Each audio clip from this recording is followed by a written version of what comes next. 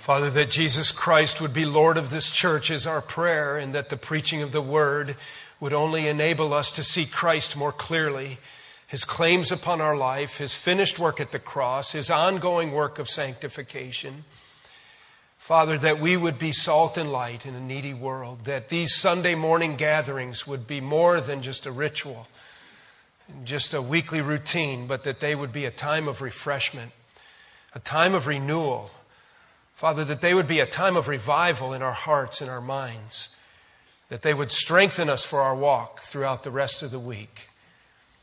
And so, Father, enable us now as we receive the Word to apply it to our lives and to live out the claims of Christ, to be your people, your ambassadors, your representatives in this wicked world. It's in Jesus' name that we pray with thanksgiving. Amen. Well, the story is well known. It's Genesis chapter 6. If you want to turn there for just a minute, would you do that, please, on our way to 1 Timothy 4. I think it has to be one of the most remarkable stories in all of the Bible, of all of the remarkable stories we have, as well as one of the most remarkable men that we ever encounter in Scripture. It's Noah, and it's the universal flood of God condemning a wicked world. We find this story in Genesis chapter 6, and I just want to use Noah as an illustration here, as a model for us today as we, what I call, enter part 2 of this message, to pursue godliness.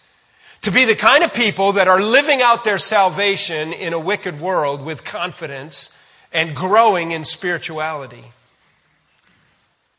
Now, the Bible tells us that as it was in the days of Noah, so it will be in the end times. And when you read what was happening here, you kind of can recognize that we sort of fit the bill of a world that is filled with wickedness all the time. Let's read it, in fact, Genesis 6, verse 5. The Lord saw that the wickedness of man was great in the earth, and that, listen to this, and that every intention of the thoughts of his heart was only evil continually. That's incredible, isn't it? Sometimes I think of this verse. You know when I think of this verse? Every once in a while, not very often, but once in a while, often I'm on the couch late at night with Janny baby rubbing her feet while she falls asleep. Not very often do I take the clicker and turn on the TV at about 11:30 at night, and Leno's coming on, and I always think of this verse. That every thought is evil all the time, continually. Those people can take even proper language and twist it and pervert it, can't they? It's just like everything they think about, everything they focus on, everything they do is just a continual wickedness all the time. An emphasis on sinful things and making light of these things. Well, in Noah's world, it was horrific. By the way, this isn't a kid's story, you know that? We kind of think of this as like a little kid's Sunday school. This is like beyond horrific what happens here. That every intention of the thoughts of his heart was only evil continually. And it says, verse 6, that the Lord regretted that he had made man on the earth, and it grieved him in his heart. The idea here that God regretted it, I think that focuses on the word grief. It's anthropomorphism. It's an idea so that we can relate to God. I don't think that God ever wakes up one day. He never sleeps, but he doesn't ever get up one day and say, oh man, I really regret that I did that. Oh, I really made a mistake. That's not God. The idea here is that as he sees a sin-cursed world populated in the first generations of mankind, and the entire world is populated, no doubt, equal to the population of today, I believe, millions, even billions of people. And sin has corrupted God's creation, and we always take lightly, don't we, the corruption of sin. And how everything is not the way it's supposed to be today. Sin has twisted it and turned it.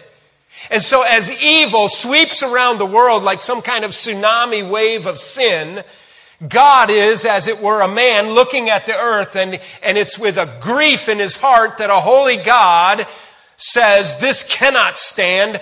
The wages of sin is death. He has to deal with it. And so he says, I regret this. I'm going to do something about it. So the Lord said, verse 7, I will blot out man whom I have created from the face of the land, man and animals and creeping things and birds of the heavens, for I am sorry that I have made them. Again, an anthropomorphism, putting an emotion of a man onto God that probably less than best, that's pretty dangerous to say about how Scripture's written, probably is hard for us to grasp. God isn't like apologizing, but it grieves his heart. He has a sorrow for this. But, verse 8, Noah found favor or grace in the eyes of the Lord. He's going to explain his generations, verse 9, and it says, Noah was a righteous man, blameless in his generation. Noah walked with God. Say that sentence with me. Noah walked with God. Now think about this. Here's how it's different. As wicked and corrupt as our whole world is, do you know that God has his people everywhere around this world? It will be fun to hear George Anderson come back from Nigeria and give testimony about all of God's people that he met. Both the Nigerian nationals who are God's church there, growing, living for Jesus. I'll bet you there's people from that team, from Samaritan's Purse, perhaps from Great Britain, from Australia. God has his people everywhere. But when Noah lived and corruptness swept over the earth, it was such a wicked place that Noah had no church, he had no fellowship with believers, he had no believing neighbors, he could go nowhere on the planet, and all he could find righteousness, he could only find wickedness. And it says, he was a righteous man and he walked with God. I'd like to suggest today that the reason Noah was a righteous man is because he walked with God. And that's exactly what we're talking about in our pursuit of godliness. And I hold Noah up as a model of a righteous man in the middle of a corrupt and wicked people group. But because of his relationship with God, he was able to live out the truth of God regardless of the pressure of the wickedness around him. That's what it means to live a godly life in Christ Jesus. Will you turn now to the New Testament, to 1 Timothy 4, where we're in our series, and we're working our way through, and we just introduced this concept of godliness last week, and I thought that it was worthy of a deeper look. And I wanted us to, as a church family, to just quiz ourselves today and to challenge ourselves that we would ask ourselves, is godliness something I am pursuing? Am I in pursuit of godliness? I'm talking about a lifestyle of obedience to God's Word. God says it. We bring ourselves under the authority of the Word. But this is, as we said last time, based on the definition from Jerry Bridges' practical little book, The Practice of Godliness. This godliness that we're talking about, we're defining as devotion to God, like Noah walked with God, devotion to God, which results in a life that is pleasing to God. So here's how it is. The fact that I care so much about what God thinks, that I live with a holy fear of an almighty righteous God, and I recognize that He loves me, and I love Him, and I recognize that He has, out of His kindness, given me His Son, Jesus Christ, to be my substitute on the cross. And I just care so much, and I believe in the authority of His Word, that I am devoted to Him. I have a relationship with Him as a friend of God. Because of that devotion, there springs a loyalty to obedience. There springs out of that devotion a desire to not meld in with the rest of the world and be what we say, have Jesus, everything the world has and Jesus too. Not one of those kind of Christians, but the kind of Christian who I'm processing everything through the screen or the grid of what does God think about this? How do God's eyes see this? And I'm a godly man. That's how Noah lived. Noah had to have lived that way. Caring first and foremost about what God thought, so that the Bible It strongly alludes to the idea that for 120 years, he was a preacher of righteousness. He wouldn't give up while he built that magnificent ship. And imagine what it felt like to be the neighborhood, throwing tomatoes at him and mocking him. And then one day, the pitter-patter of rain.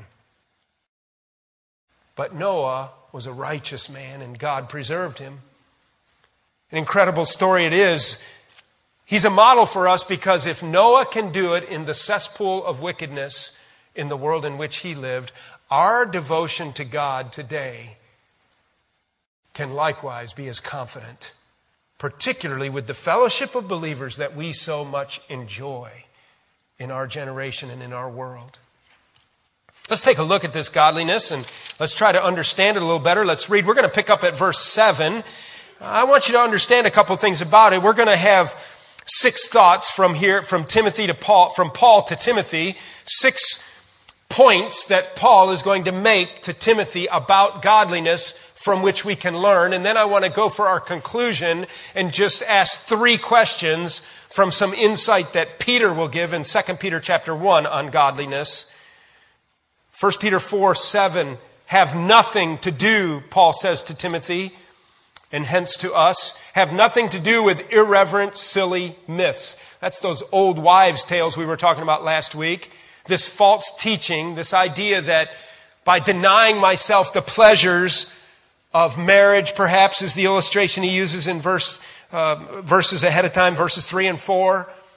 By forbidding to marry or by having some kind of control over my body so that I am in pain and not eating or eating certain foods, that somehow that will create a godliness in me that pleases God. Paul says to Timothy, that teaching's got to stop, and that is utter nonsense, and it's at the equivalent level of old wives' tales. It's not credible doctrine at all. In fact, I want you to know, have nothing to do with that. Rather, train yourself for godliness, for while bodily training is of some value, there's some value to controlling your body and exercising your body. Godliness is of value in every way, as it holds promise for the present life and also for the life to come. The saying is trustworthy and deserving of full acceptance. For to this end we toil and strive, because we have our hope set on the living God, who is the Savior of all people, especially of those who believe. I want you to see here that as the Apostle Paul is instructing, I want to make clear that I'm not talking about a godliness that, and you have to understand there's somewhat of a tension in what we're talking about here. This godliness and the ability to say no to ungodliness as a result of our salvation and the grace of God that is at work in our lives, according to Titus 2 that we looked at last week, that comes from God, and yet, you will see in the passage, there is an expectation on us to fight for this kind of godliness. So I want to make clear of what I'm talking about. There is a righteousness that can only come from God. You can't earn it. That righteousness that saves us. You go to the cross and you look to Jesus and you recognize that in the presence of a holy God, you are a sinner. There's nothing you can do about your sin. You are lost in your sinfulness. But God, out of His love and His kindness, has sent Jesus Christ to be your substitute, to go to the cross, so that when you're convicted of that sin, and you can remember that day, can't you? And you realize how overwhelming your sin is, and you repent of your sin, and you receive the finished work of Christ and what God has done on the cross, and you admit your sinfulness. By His grace and undeserved favor, through faith, that is just casting yourself on Him. By no merit of your own. It's not of works, and there's nothing you can do to make it happen. It's just a faith act. I'm just going to believe it. I'm jumping on Jesus here. I'm jumping on the finished work of Christ here. What He's done, and He's going to hold me up like a foundation. That His righteousness can be mine through faith. I admit my sinfulness, and it's as though I give my sin to Him. He pays the penalty for it on the cross, which He already did. It's a completed work. And then by faith, I receive His righteousness. I'm born again. I'm a child of God. And that righteousness, a godliness, is mine. It's settled. It's once for all good. But you'll see in our passage here that Paul exhorts Timothy that he's to work for a godliness. So I want to make absolutely clear that we're not working for the kind of godliness that gets us up into heaven. We're talking about a godliness that we're striving for because we are going to heaven. You understand the difference? That's essentially at the root of the difference between religion and true biblical Christianity. Religion is me trying to jump through somebody's hoops, some guy who lived a long time ago and wrote things down, or some council that met around a big stone table and decided that you had better do this and you had better do that and you had better do this every week and you had better say so many prayers and then God will be pleased with you. Religion is me trying to get to God. Biblical Christianity is God providing for me in my helplessness. He comes to me through Christ. And by faith, I just accept it. As a result of that, then, I want to live a godly life in Christ Jesus because this salvation, this grace, this same grace that brings salvation, teaches us, Paul said to Titus in chapter 2, this same grace that brings that salvation and opens our eyes to truth also opens our eyes to the reality of sin and teaches us to say no to ungodliness and worldly pleasure and to live self-controlled, upright, and godly lives in this present age. And it is doable. It is doable. So what I'm talking about this morning and what I think Paul is talking to Timothy about here isn't I'm saved, I prayed a prayer in Vacation Bible School, I got my ticket to heaven, and I don't have to worry about a thing. And I can go off to college and live any way I want because I prayed to receive Christ, I'm saved. Or I can act any way I want on some business trip when I'm away with my buddies or a hunting trip with my buddies. I don't care, it's all covered under the blood. No, because I'm saved, I'm convicted about the sin around me, the sin in my life, and I love righteousness, and I hate sin. And this all springs now, this godliness. Remember our definition, it's a devotion to God that I'm walking with God and I care so much about His mind and His thoughts and my relationship with Him. Out of my devotion to God results a lifestyle that is pleasing to God. Okay? So here's some lessons about godliness that Paul gives Timothy. The first thing I want you to see, and I'm not spouting heresy, but it's an interesting way to put it maybe. First of all, I want you to see that godliness is optional. It is optional. It's an imperative option, but look what he says.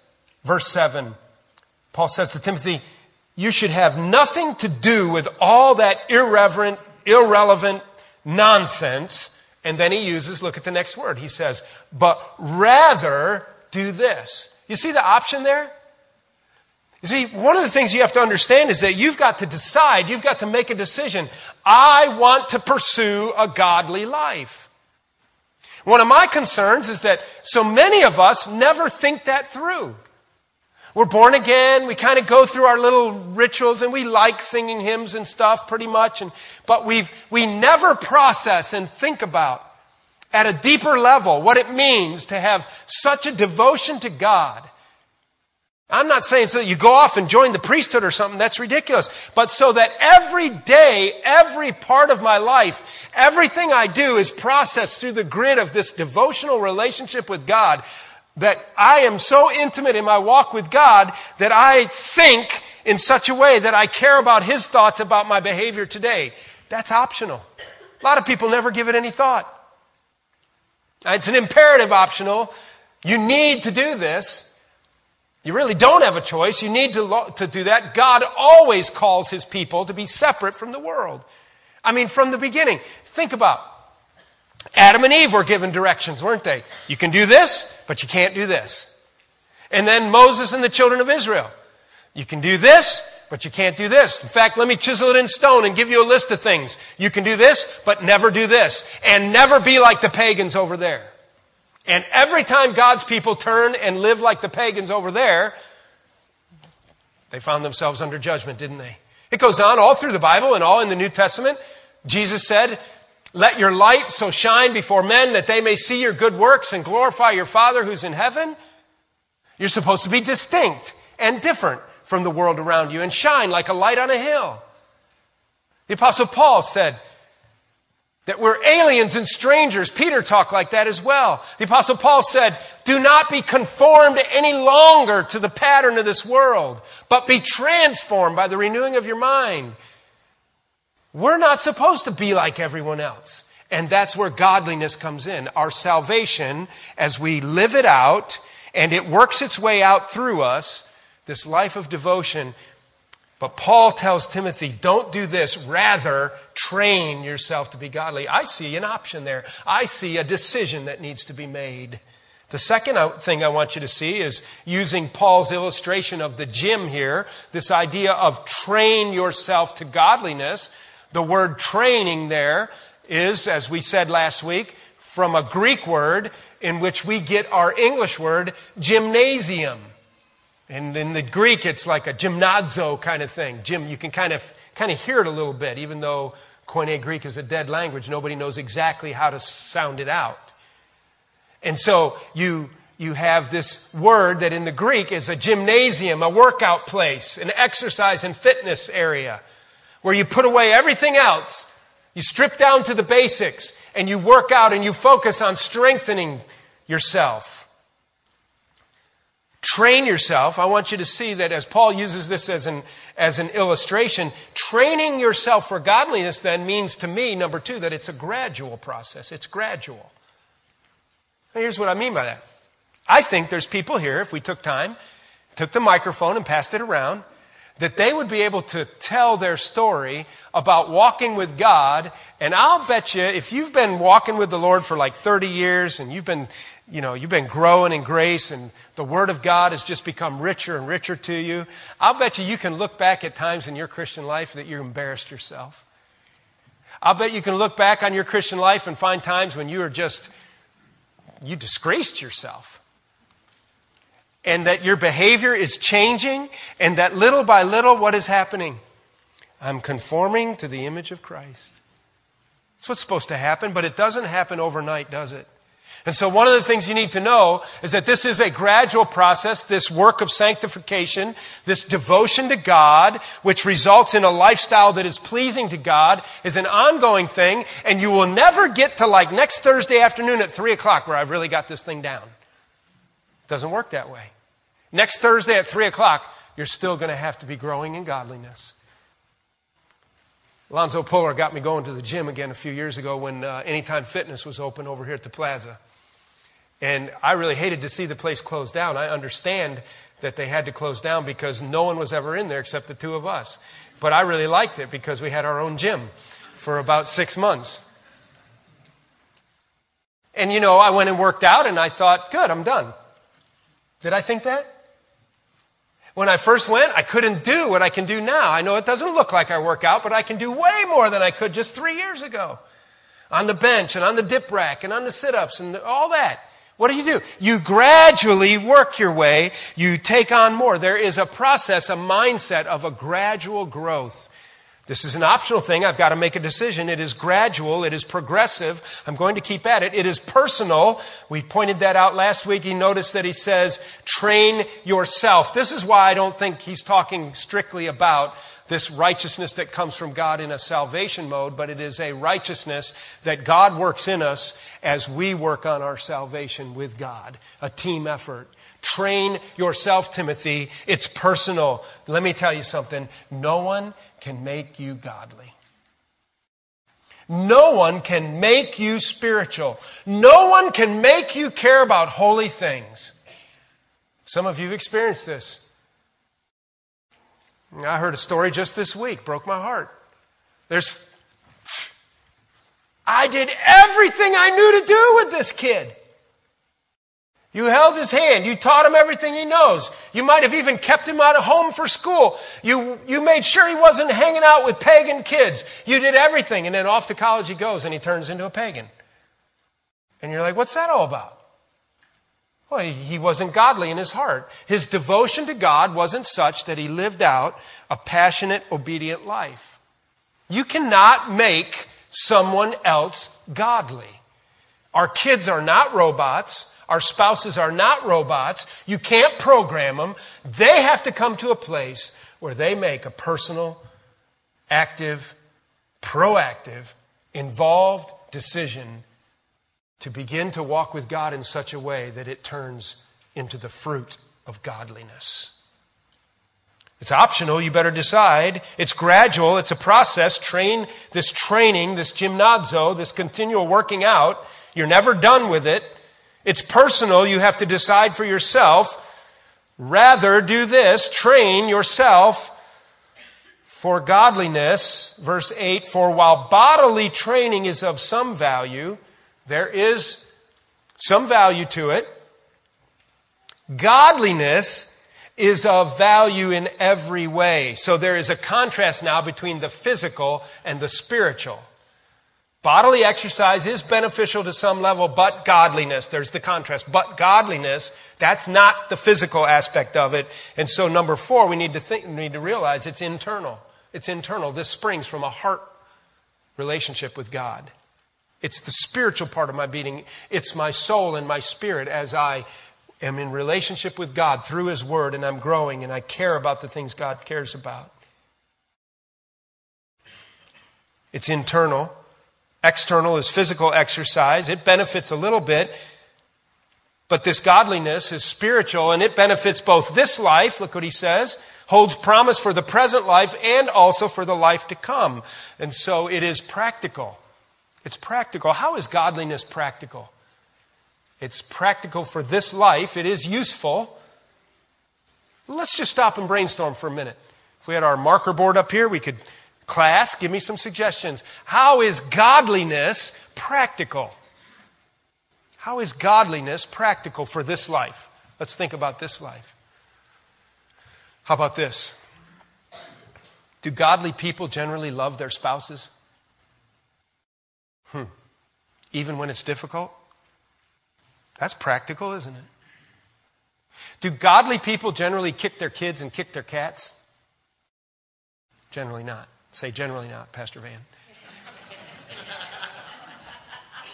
Because self-control is one of the fruits of the Spirit, right? And a godly person is a Spirit-controlled person. Well, that's practical, isn't it? Do godly people waste their money on pornography and have their internet hooked up to porn sites? If you've ever had a spouse that did that, you would really like a godly spouse, wouldn't you?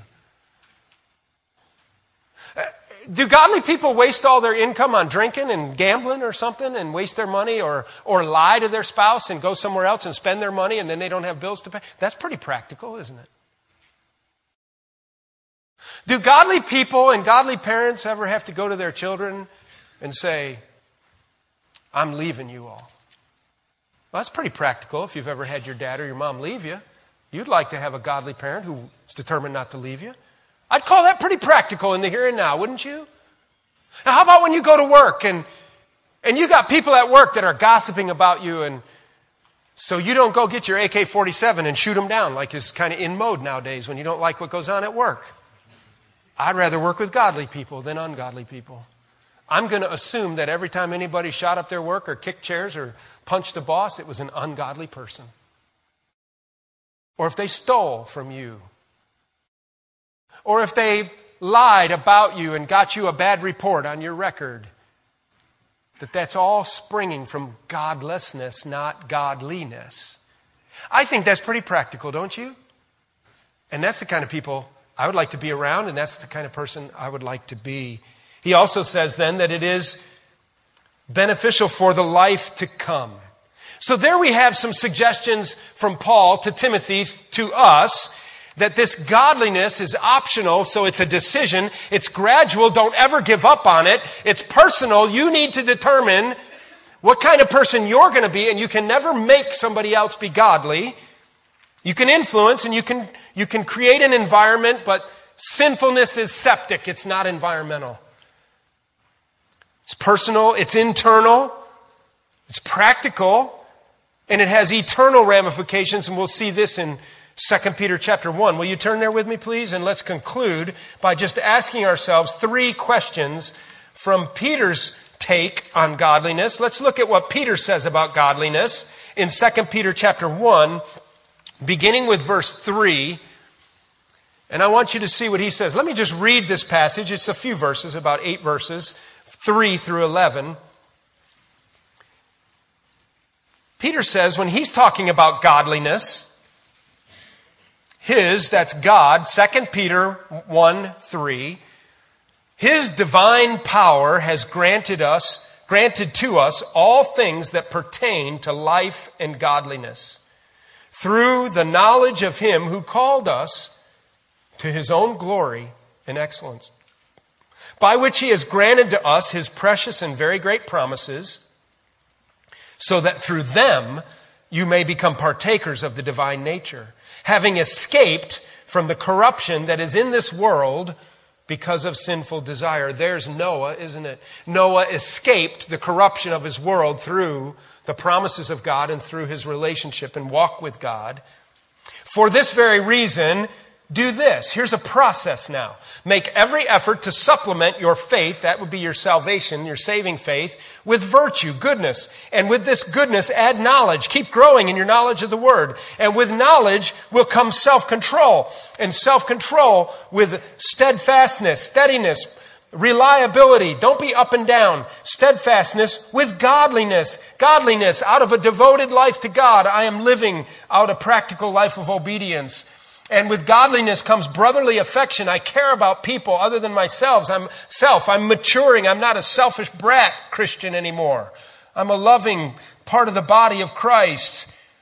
For if these qualities are yours and are increasing, you see, this is not a point of salvation thing. This is a process of sanctification. For if these qualities are yours and are increasing, they keep you from being ineffective or unfruitful in the knowledge of our Lord Jesus Christ. That's practical.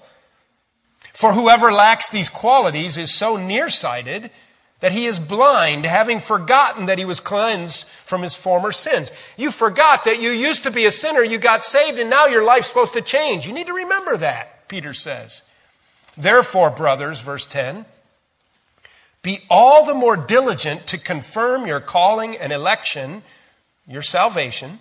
For if you practice these qualities, that's living them out daily, you will never fall. God will keep working in you. You keep growing in grace. For in this way there will be richly provided for you an entrance into the eternal kingdom of our Lord and Savior, Jesus Christ. You see that verse 11? For in this way, what? This increase in godliness, then ultimately there will be richly provided for you an entrance into the eternal kingdom of our Lord and Savior, Jesus Christ. I don't think what he's saying there, that if you keep doing all this stuff, then you will get to heaven eventually. That would be like setting up a works. He's talking about a progress. I think the NIV expresses it a little bit more clearly, and you can see there that what happens is that there will be a joyful entrance into heaven. I picture it kind of like this. You've been fighting the good fight, huh? So you're saved. You're one of them. It means you don't do a lot of things that this world provides. It means that there are times when you have to remind yourself that this is a light and momentary affliction. This world is not my home. I'm just a passing through. That I am going to cross Jordan one of these days, and then I will be home. I long for a heavenly city whose builder and creator is God. This is not my home. I don't fit in here. And the more I grow in godliness, the less I fit into this world. And you get to go to heaven one day. Do you really believe that? It'll change your life if you really believe you're going to heaven, by the way. We Christians are funny. We get used to some of this stuff to where it almost becomes meaningless. You're going to heaven and you're walking down the hall to get to see Jesus. That's not how it is, but just imagine. I should write a song about only imagine. And Jesus sees you coming. And you get to look him in the eye. And you don't go, oh man, I really don't want this moment to happen. I know that I'm robed in the righteousness of Christ, but he knows how I've been living. No, what you want, and I don't think it'll be quite like this, but I just imagine. And you walk down the hall, and there's Jesus, and he looks at you, and you look at him, and he goes, yes! You made it! Not like you made it into heaven by the skin of your teeth. That was a foundational reality in the righteousness of Christ when he sees you, and he looks you up in the judicial file of heaven. There's no unrighteousness anywhere.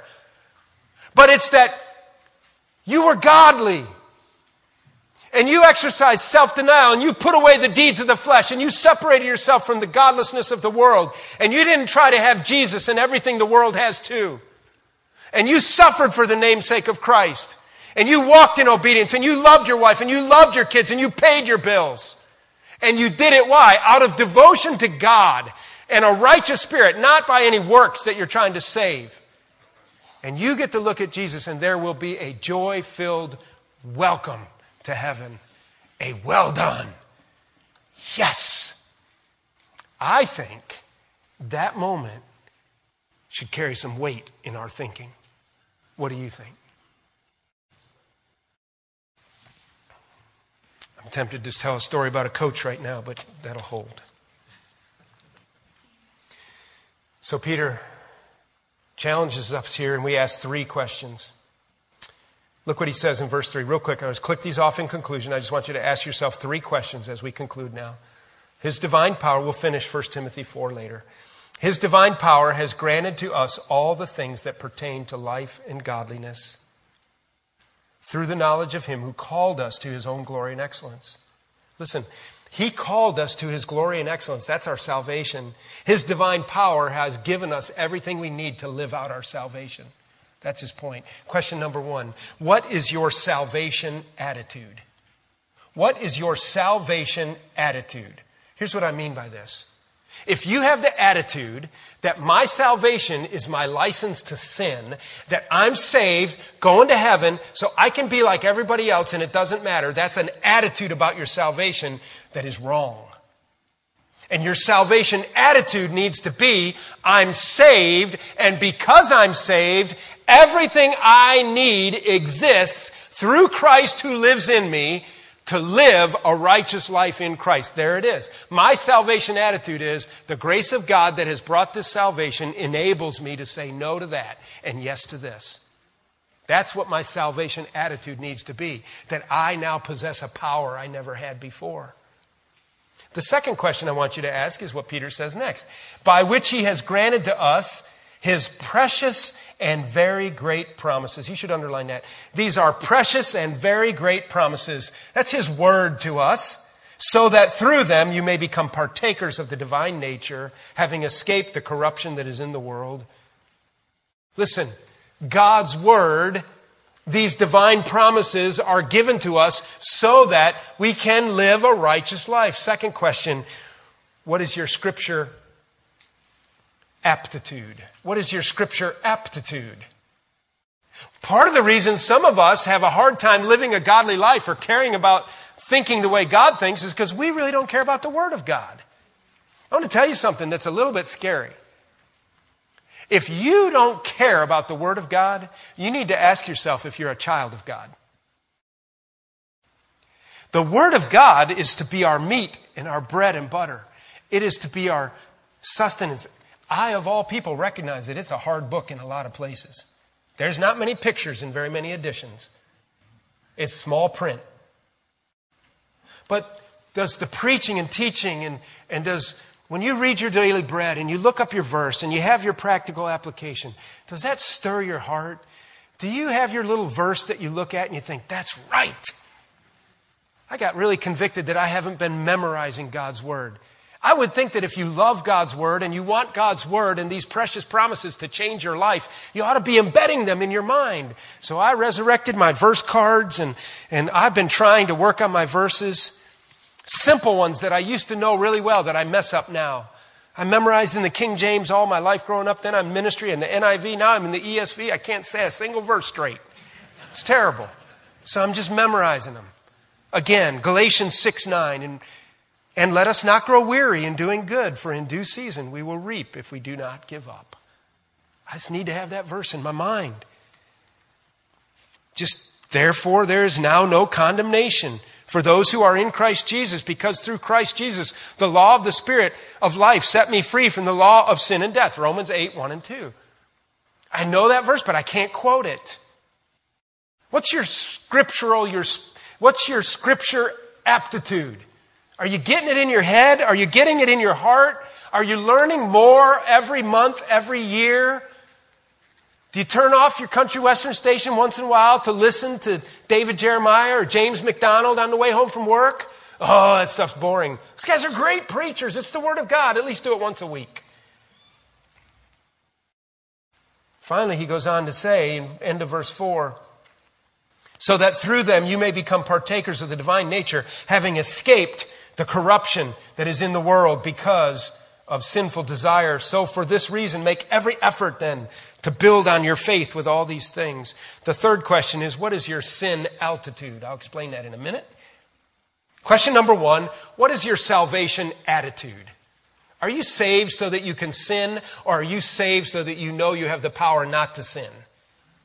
Secondly, what's your Scripture aptitude? What's your knowledge of Scripture? What's your growing relationship with Scripture so that you can grow in godliness? And thirdly, it moves us, the Word of God does, from the corruption of the world and helps us overcome sinful desire.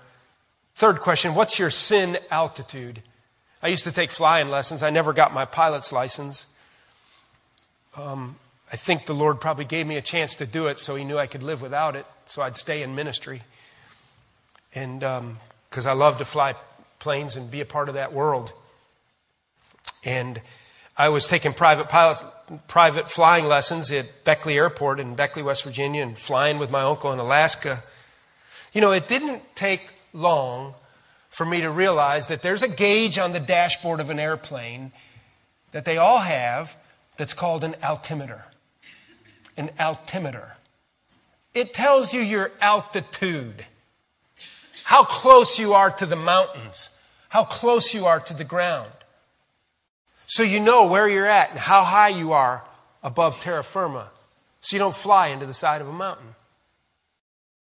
A lot of us, I think, when we're saved and we're not focused on godliness and we're not pursuing godliness, we tend to fly as low to the sin mountains as we can. We try to fly right down in there in Worldly Valley, don't we? We try to just get right as close. I don't do what those people do over there, but right here's my line, buddy. You don't really want Jesus to come right now while you're on this line. What's your sin altitude? How close are you flying to the destructive forces of sinfulness? Peter says godliness removes you from that sinful desire.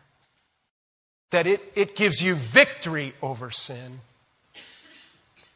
Listen, I think this is something we need to take seriously. I don't know how it needs applied to your life.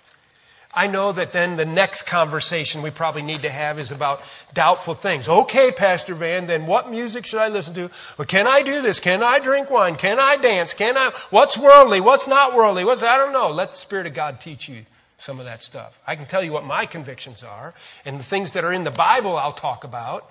I know you better not be sleeping with your girlfriend. I know you better not be sleeping with your neighbor's wife. I know you better not be stealing with a bank card at work. I know that the Word of God ought to be just transforming your life. My point is that we need to be a church filled with people who are pursuing godliness. Our relationship and our devotion to God is such that it shows in our walk on a daily basis. Amen? Father, we turn to you for our strength. I readily admit that we are weak people and that the world has so many attractions. And there's so many things in our entertainment world and in our work world and in the areas of just finances and just all kinds of things in our leisure that can start out being such great gifts from you and that can lead us down paths that end up being worldly and then ultimately sinful. So show us, Lord, how to live a devoted life. Show us how to walk in godliness. Show us how to be like Noah, who lived a righteous life in a hugely wicked world. That's our prayer today, Father. I pray for anyone here who may be stuck in a rut of sin and needs victory over something that really has a hold on them. Would you really help them to let go of it this week? Recognizing that your divine power has given them everything they need to have victory in that area. Lord, help us to revel in our salvation and to let our salvation launch us into godly living. Help us to stand firm in this wicked world. Take our lives, Lord, and let them be wholly devoted to you. In Jesus' name, amen.